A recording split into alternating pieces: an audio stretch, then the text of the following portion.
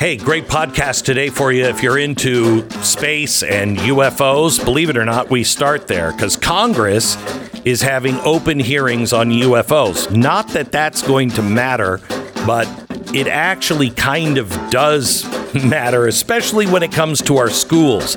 And we tell you what the latest is with your science teachers and the National Science Teaching Association. Holding seminars instructing teachers on how to queer their classroom. Also, more trouble in Virginia schools. You've got kids in middle schools that are now being charged with sexual harassment because they won't call their friend a them, they. And when you see the ramifications of that, it's quite amazing. Also, we talked to you a little bit about what happened in Buffalo, the truth of the eco-socialist racist that did the shooting, and who's really behind the article in the Rolling Stone, the editorial about, oh my gosh, Republicans are just so incredibly racist. Also, we have Dave McCormick on. He's running for Senate in the great state of Pennsylvania, and so much more, including ESG. Oh, and something that everyone has to pay attention to from the WHO. It's all on today's podcast. Don't miss it.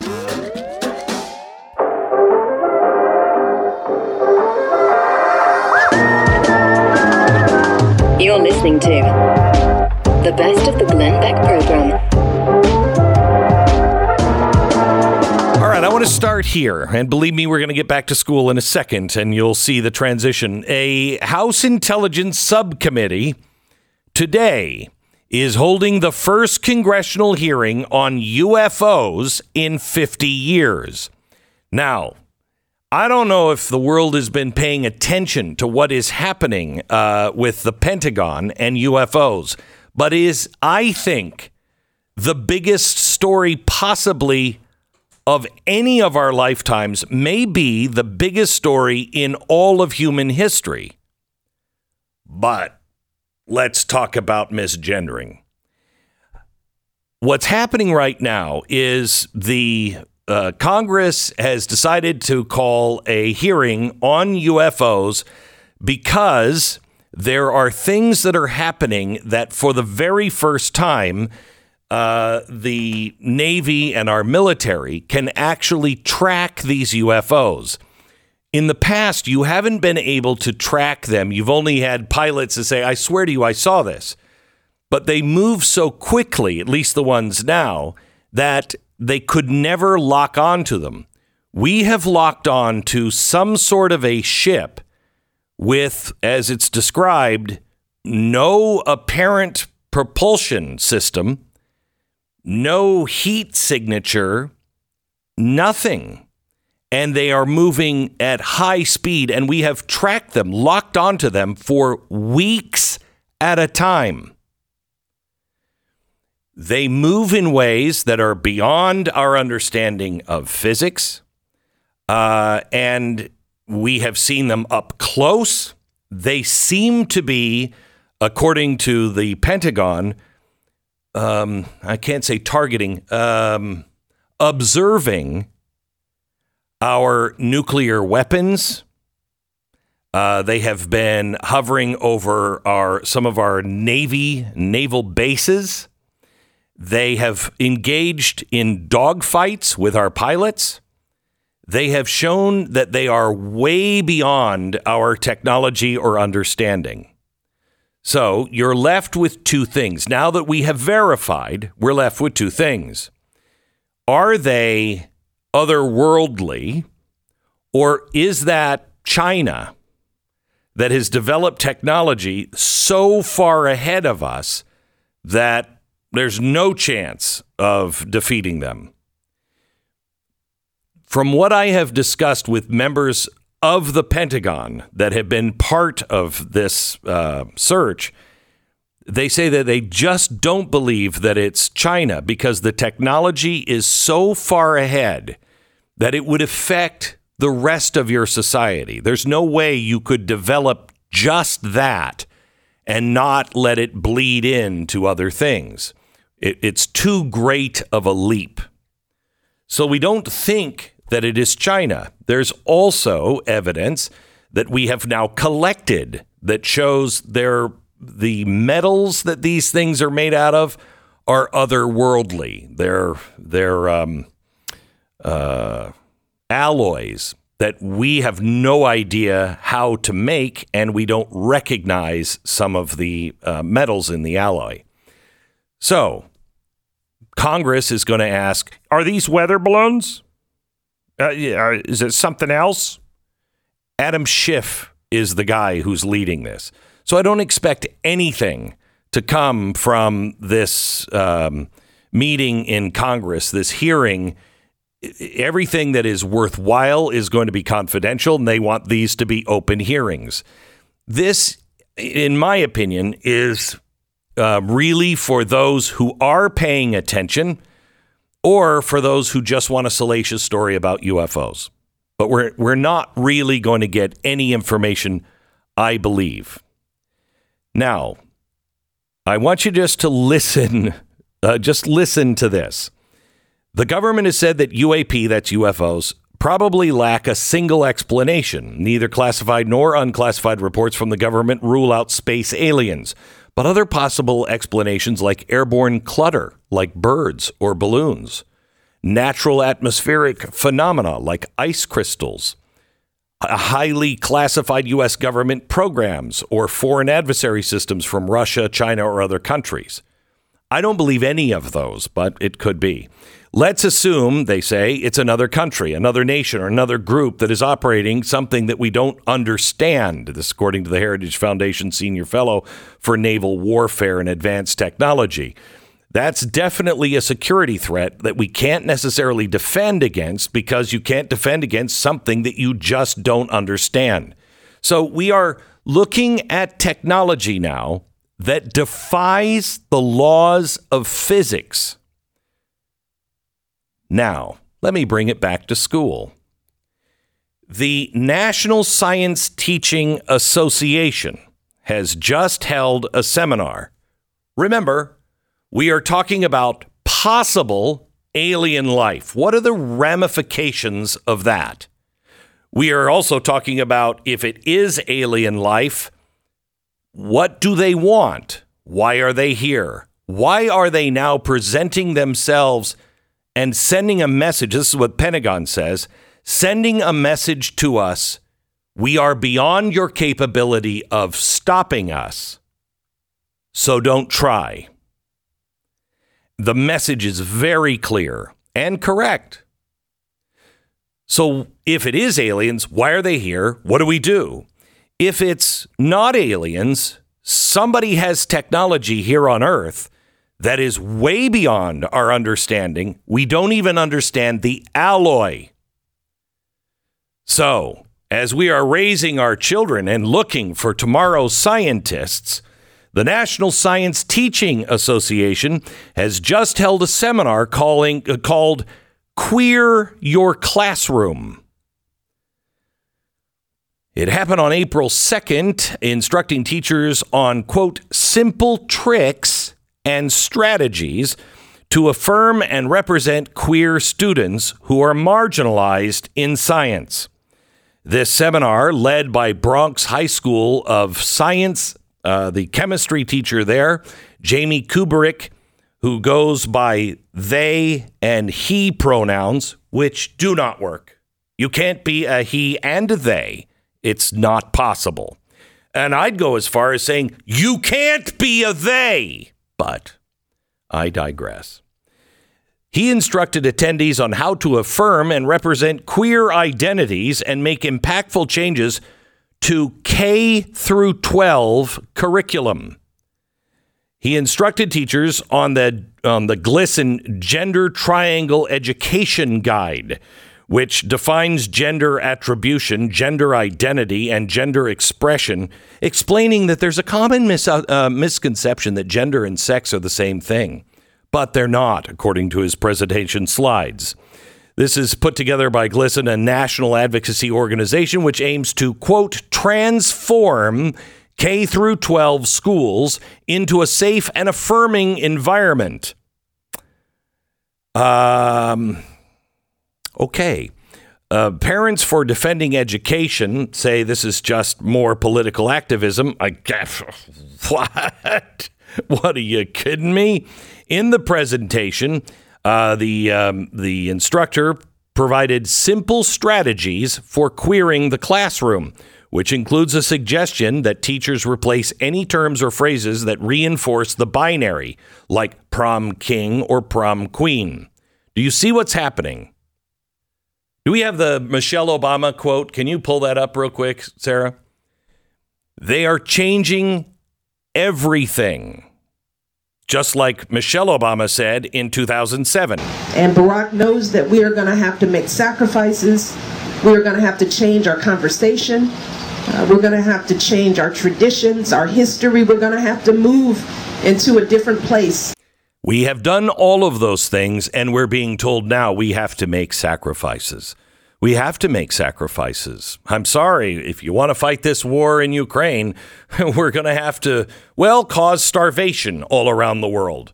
You're going to have to pay $6 a gallon for gasoline, because Barack knows we have to make sacrifices. We have to change the way we talk to each other, our conversations. Have we done that? We have to change our traditions. Have we done that? Teachers are instructed to ask students for their gender pronouns rather than assuming gender identity or misgendering with incorrect pronouns, and use terms like everyone and you all instead of saying you guys. A sample student information survey included in the slides asked students for their gender pronouns, if these pronouns can be used front in the class, and which pronouns the teacher should use when contacting the family. This is, again, undermining the family.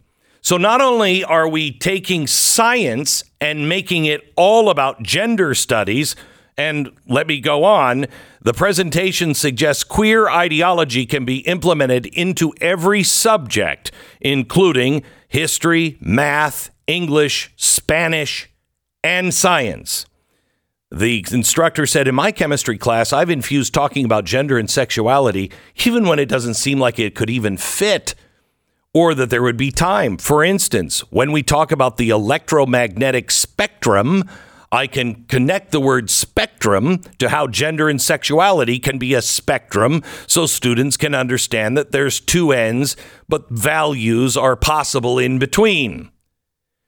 We are now facing a world that is actually on a path by leaders for something called transhumanism. Do you know what transhumanism is?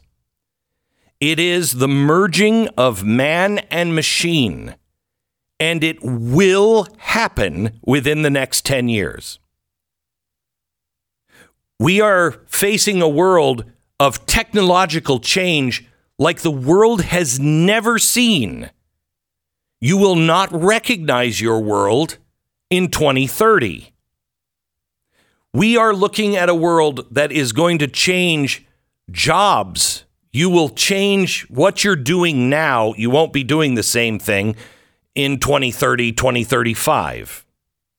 Everything is about to change. And we're facing a threat either from China or from space.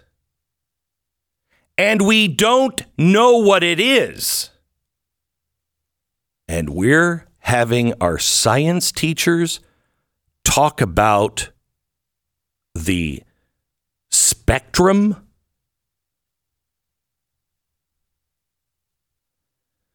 America, this is a recipe for disaster. Pull your students out of school. If you can't afford let me put it this way. I understand. I really do understand.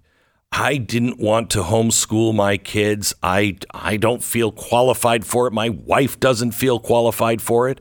But I'll tell you this. Your kids will be better off, even if you're not qualified for it, than learning this crap. This crap will sink your kids and your family. The teachers' unions are currently turning your children against you. There's no way for America to survive if they get our kids.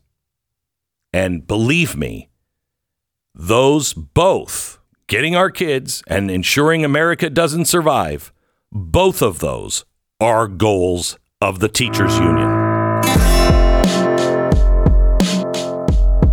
You're listening to the best of the Glenn Beck program.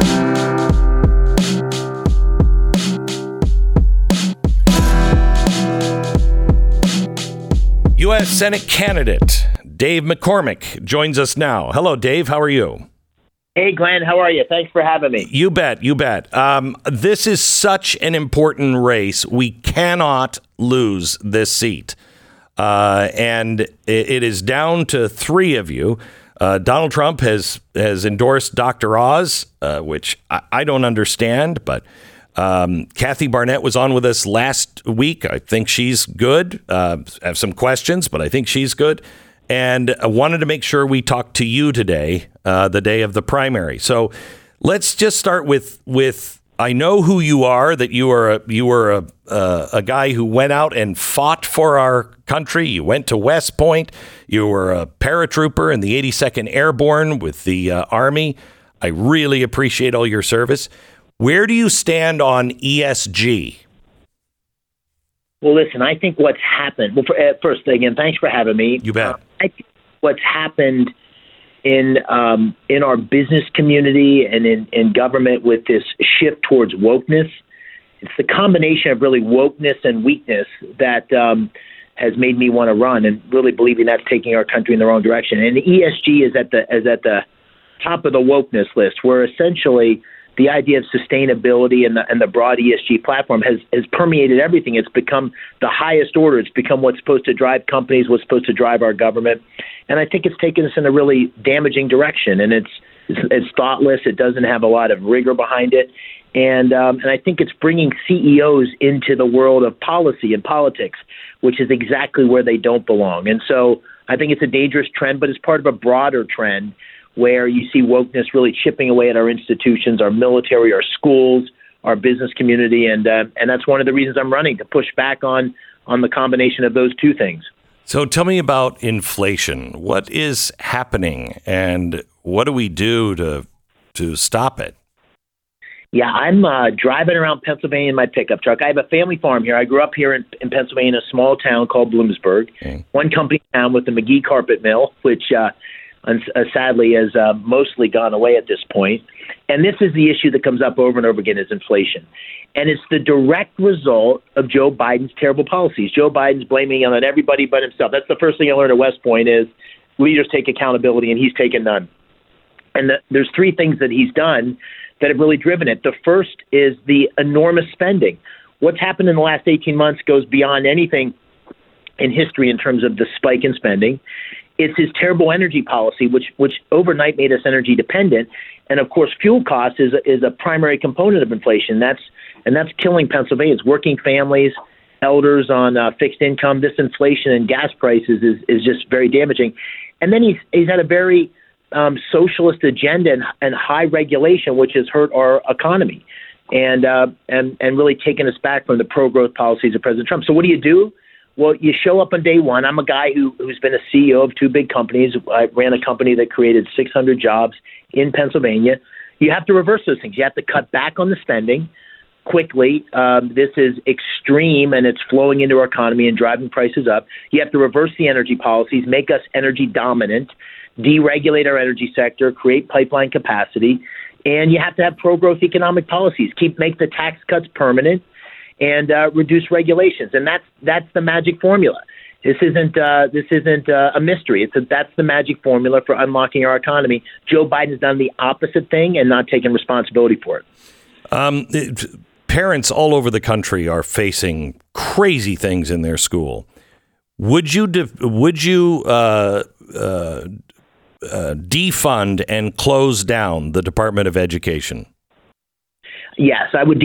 Well, I certainly would, and I defund anything that's supporting the teaching of critical race theory in our schools or a distorted sense of American history. It's outrageous that the exceptional America that we all love and have benefited from, the greatest country in the history of the world, that history is not being taught.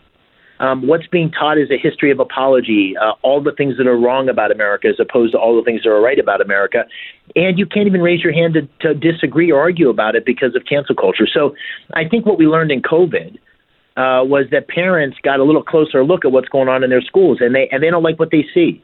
They don't like what they see in terms of the schools and school boards and local governments, petty tyrants telling them what they should do with testing and masks and vaccines. They don't like the curriculum that's being taught, and they haven't even historically had transparency on curriculum. It's only because you're sitting next to your kid while they're working from home that you see really what's being taught, and they don't like the sexualization that's being taught in the schools and when it's being taught by whom. And so I think we've got a crisis in our schools. Certainly the Department of Education is part of the problem, but the real problem is we don't have school choice. And so that's the way to create the right accountability is to break the back of our current model. And the only way to do that is give parents and students choice, put the money with the kids, and I think you'll see a completely different system. It'll be disruptive as hell, but it's very necessary. The border. Yeah, I went to see it. I've been following this carefully, obviously watching on TV. I went to Yuma about 6-7 weeks ago. Brandon Judd, the president of the Border Patrol Union, has endorsed me. Whatever you think you've seen until you've been there, it's worse.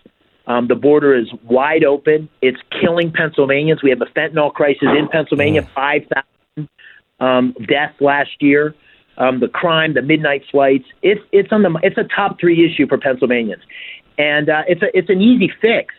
You just have to go back to the policies President Trump had. Finish the wall. You can see the wall where I visited. There's a wall, and then there's big stacks of steel, and there's contractor trailers. By the way, the contractors got paid because even though the wall wasn't finished, went through the construction, and you got to reverse the catch and release. And then we got to crack down on this fentanyl problem, and the border's the first step. Law and order in our cities is the second step. We got a terrible district attorney in Philadelphia, and we're not being tough enough on drug crimes. We got to kill the cartels at the border, and you know where that fentanyl is produced? China.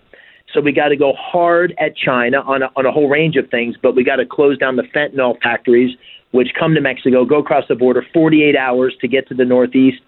It is a big deal in Pennsylvania, Glenn. This is probably the thing on the campaign trail that surprised me the most was how big a problem we have in fentanyl. I had read about it, but it's terrible. 18 to 49 or 18 to 39-year-olds.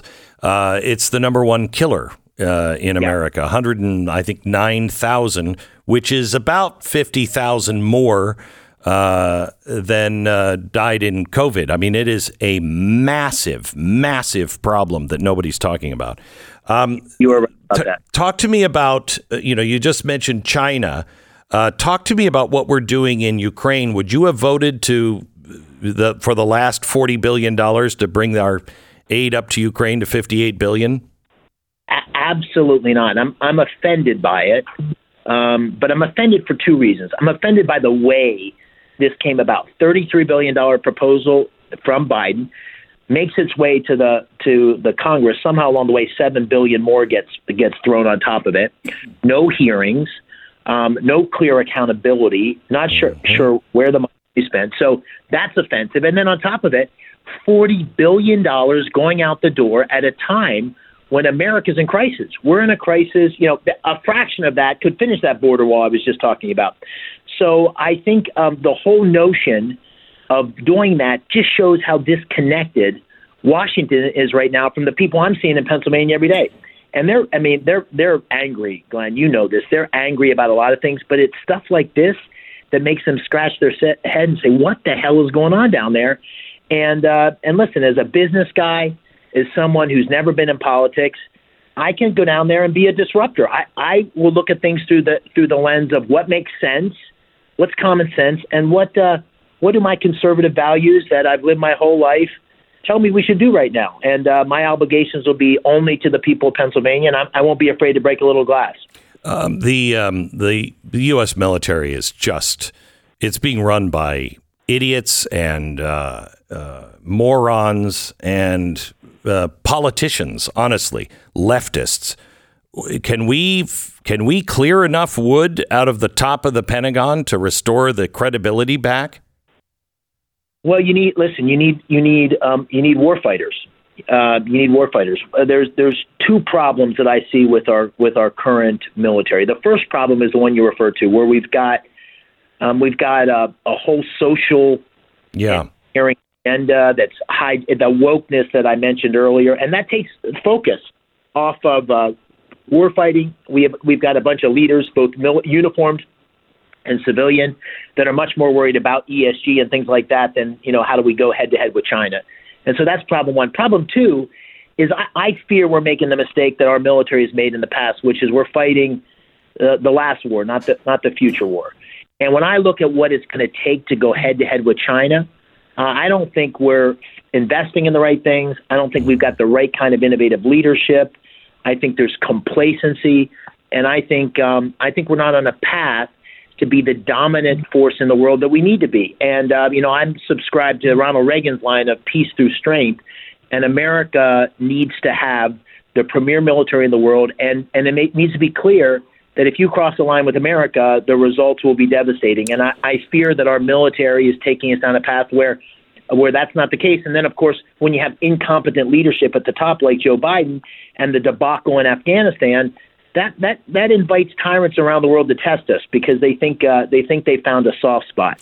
So one more question, and then I'll let you go, Dave. I know it's a busy day for you, but we're talking to Dave McCormick. He is running for U.S. Senate in Pennsylvania. This is probably the number one race. Some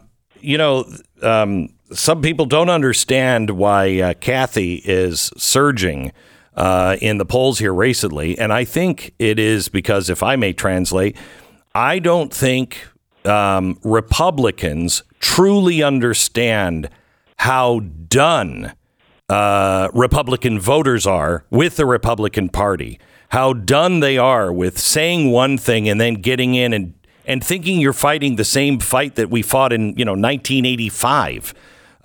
We are up against the wall. The Constitution is barely hanging on.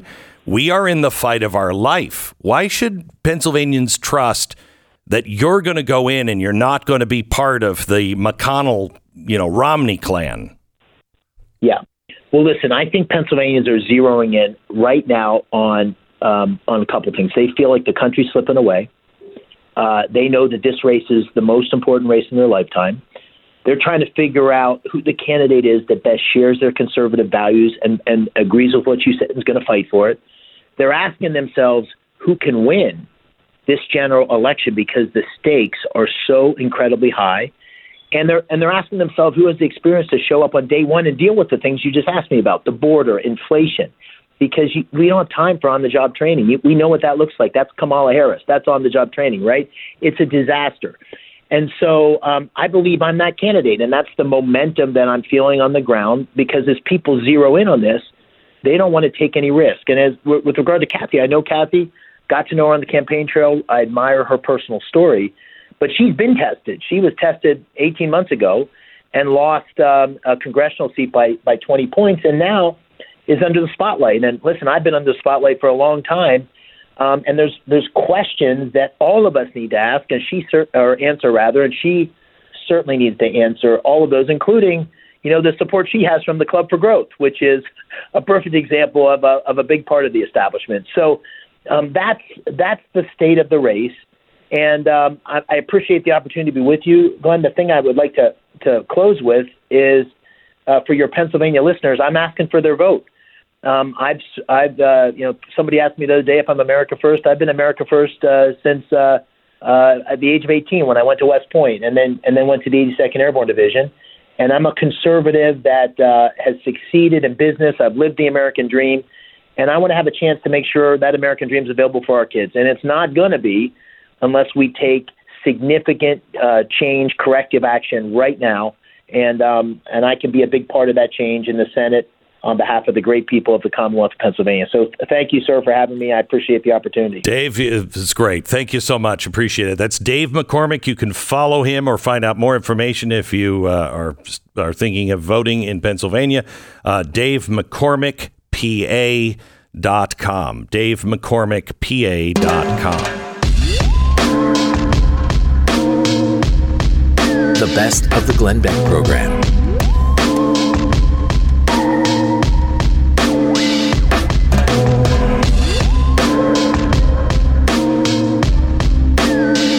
Puzder. He is the executive chairman of Second Vote Advisors and visiting fellow of the Heritage Foundation. I just have to go through his resume here just for a second. Hardee's and Carl's Jr., he's the one who really made them into what they are today. He was the guy who started Karl Karchner's personal attorney in '86. He became the CEO in 2000, led the company out of serious financial difficulties. Under his leadership, they expanded to almost 4,000 restaurants globally. Currently, the executive chairman of the board of Second Vote Advisors. That's an investment firm formed in response to stakeholder capitalism and the ESG movement. He is a frequent lecturer on economics and politics for various groups, as well as colleges and universities, senior fellow at Pepperdine University School of Public Policy, a visiting fellow, business and economic freedom at the Heritage Foundation, senior fellow at the America First Policy Institute, a member of the Reagan Institute's National Leadership Council, director of the Job Creators Network, also on the Washington University Law School Board of Advisors, the State Financial Officers Foundation, National Advisory Committee, and the Advisory Board at Prager University. Obviously, he has nothing to do with his day. How are you? I'm great. My wife keeps asking when this retirement thing starts. I told her this is it. You know, this is it. I know. There's no, the one word that it does not is there's no word for it in the Hebrew language, and that is retirement. I don't think God intended us to retire. Can't do it. So let's talk about ESG, and I want to get to Second Vote, because that's a real solution. But you just described ESG off air as the biggest threat to America in your lifetime. Yeah, it's a real challenge to the core values of the Constitution. It's a threat to our democracy because it takes away the right to resolve things at the voting booth. These large investment firms vote stock to compel companies to do things that they might not otherwise do, accomplish these progressive agenda items, and they do it as a shortcut around the ballot box. Correct. Because they can't get these things passed popularly. It's a threat to our economic freedom because they pressure CEOs rather than to pursue profit, which is the heart and soul of the free market capitalist system that's given us this incredible prosperity. They compel them to do things that are consistent with this progressive agenda. And it's a threat to our individual liberty because they use our money. They're using the money of red state pension funds. If you've got an investment, if you have any assets at all invested, you probably have investments with BlackRock, State Street, and Vanguard. Guarantee it. They will vote all of the shares they own with your money against your values and against your financial interests if they're pursuing these progressive agenda. So it's a large, as you said earlier, it's the most severe threat to our nation and our freedom and our liberty in my lifetime. And I'll be 72 years old. That's about 30% of the country's history. So that's amazing. So when I first stumbled onto this 2+ years ago, I thought, this is a conspiracy. There's no way this is true. And the more I looked into it and found the original sources, I couldn't believe how well done it was and how far done it was. Are we cooked here? Well, we're not cooked because we can still react. And as you know from the conference you're having here as we speak, state governments are beginning to react to this because they're finding that their state funds are being invested to pursue things they were elected to oppose. Correct. So we can fight back. But look, Like as I said, it's insidious. It's what they did. You have to respect what the left did on this. All of a sudden it appeared, and it looked. By the time I discovered it about 18 months, 2 years ago. By the time I found out about it, it looked like we had lost already. We're fighting back now, so we haven't. But I mean, they affect your credit. They're now talking about individual ESG scores, which means that you individually may not get the credit score. You may not get the interest rate you want, or you may not get a bank loan because of the charities you contribute to. Maybe you contributed to your church's charity. That could be held against you. Or you were in the paper or online standing up against the local school board. Or you supported a Republican candidate or a conservative candidate. All of these things will go into the ESG scoring, and you will be compelled to hide your religious beliefs. You'll be compelled to hide your political beliefs.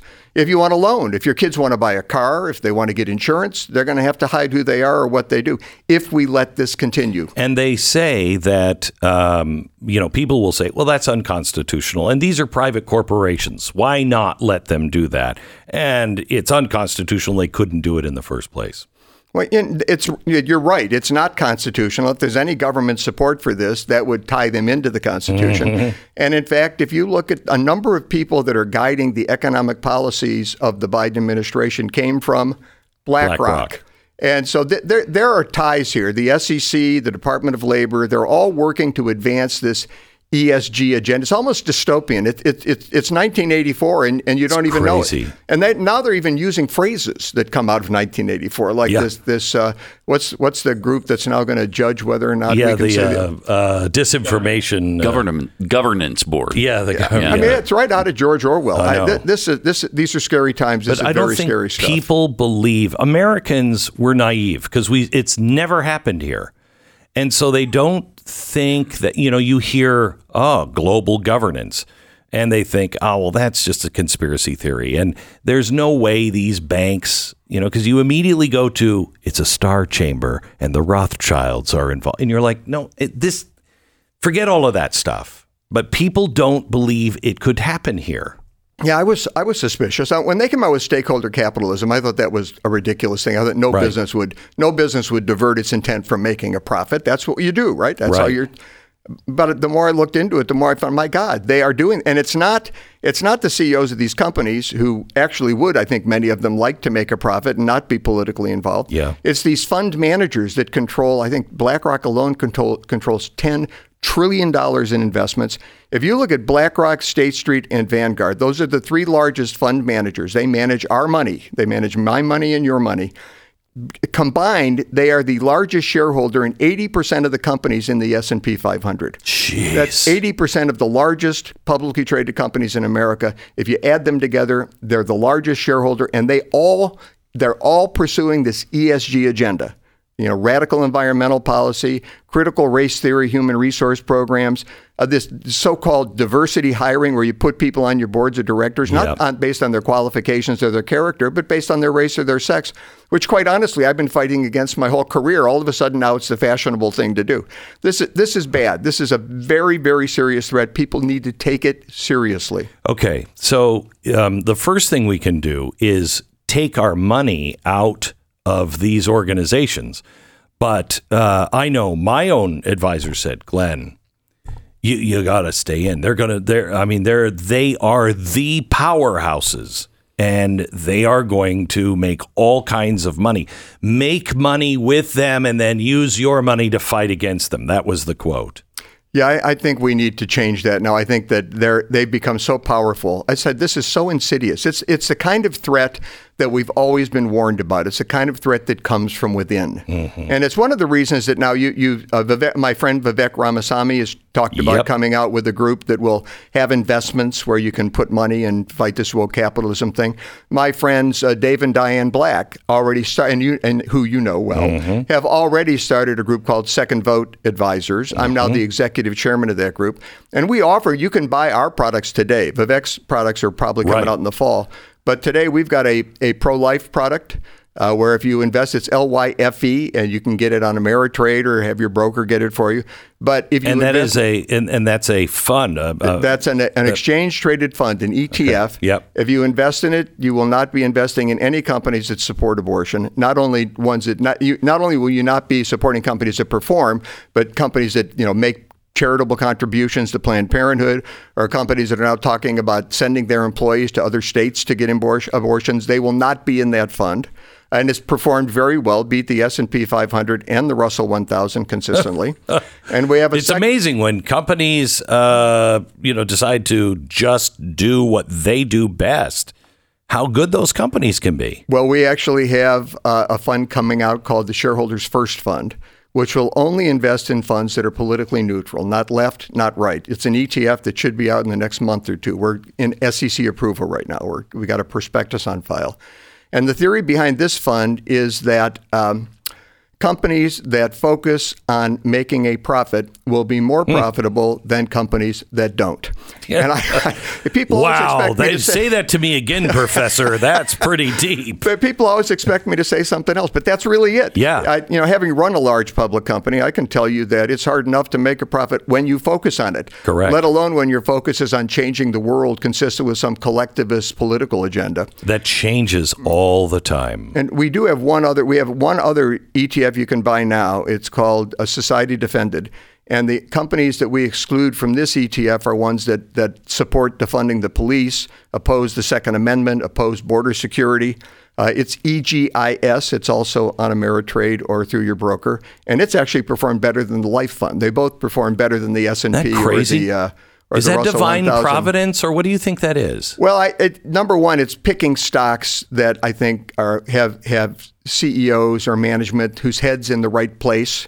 You really are kind of focused on what your company's going to be doing profit-wise, not politically.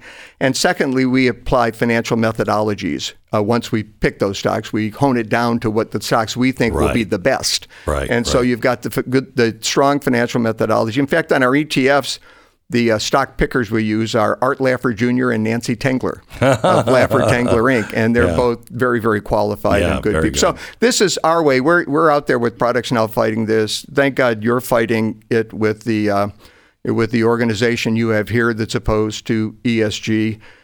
There are other, each state has to fight. ALEC came out. I drafted a law about 3-4 months ago that makes it a breach of fiduciary duty for fiduciaries, these pension fund fiduciaries, to invest in ESG as opposed to profit motivated. Correct. I really just took what was in ERISA, which is a federal law that doesn't cover state plans, and a regulation that Gene Scalia got passed when he was Secretary of Labor, and combined them into a state law and took the voting rights away. I said the state has to take all the voting rights away from all of these fund managers, and they'll vote the darn shares themselves.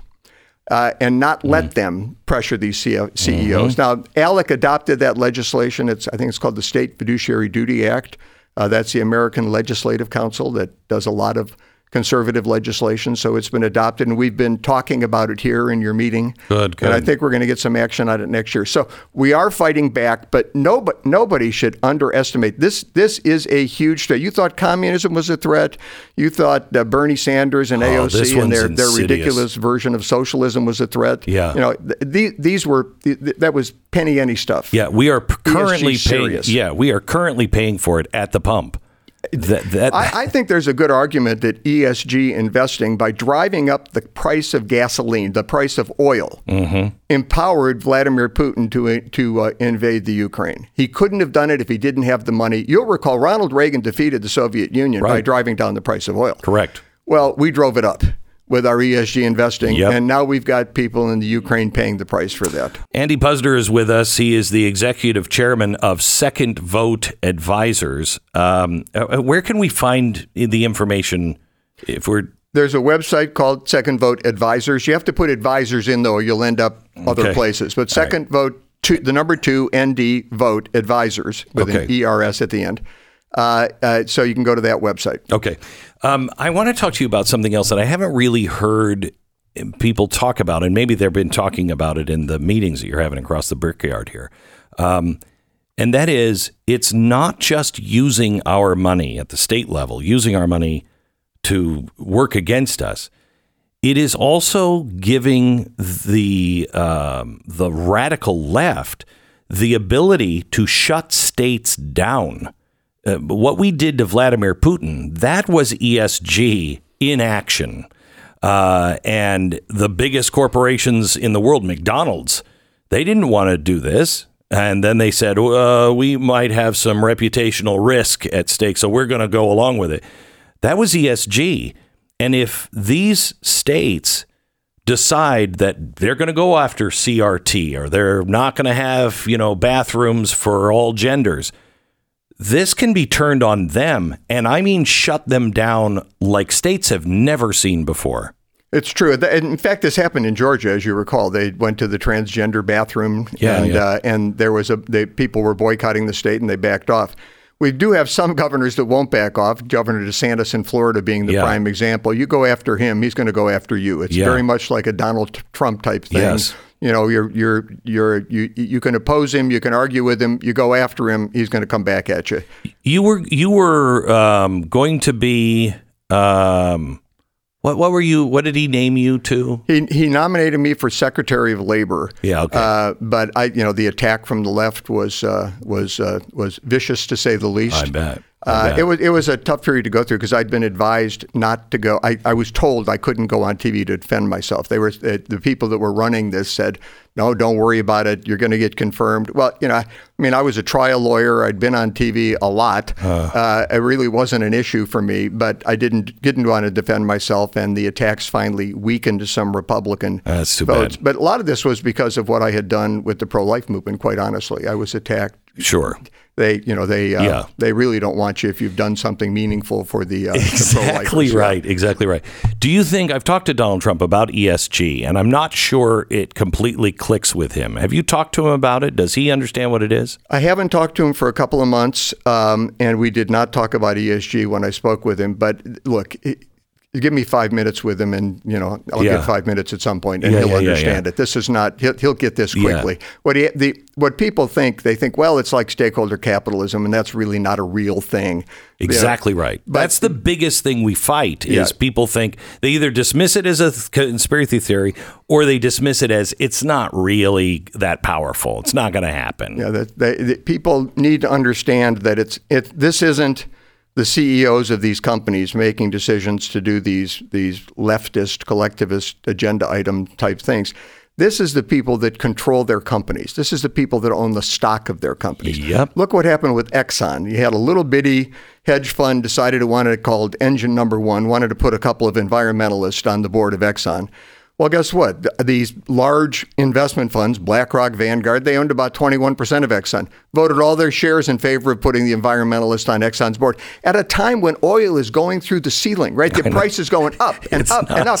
And we're going to put environmentalists on Exxon's board, and it succeeded. Now, the real problem is... Hang on, we have to hit a break here. Andy Puzder, he is with Second to NDVoteAdvisors.com.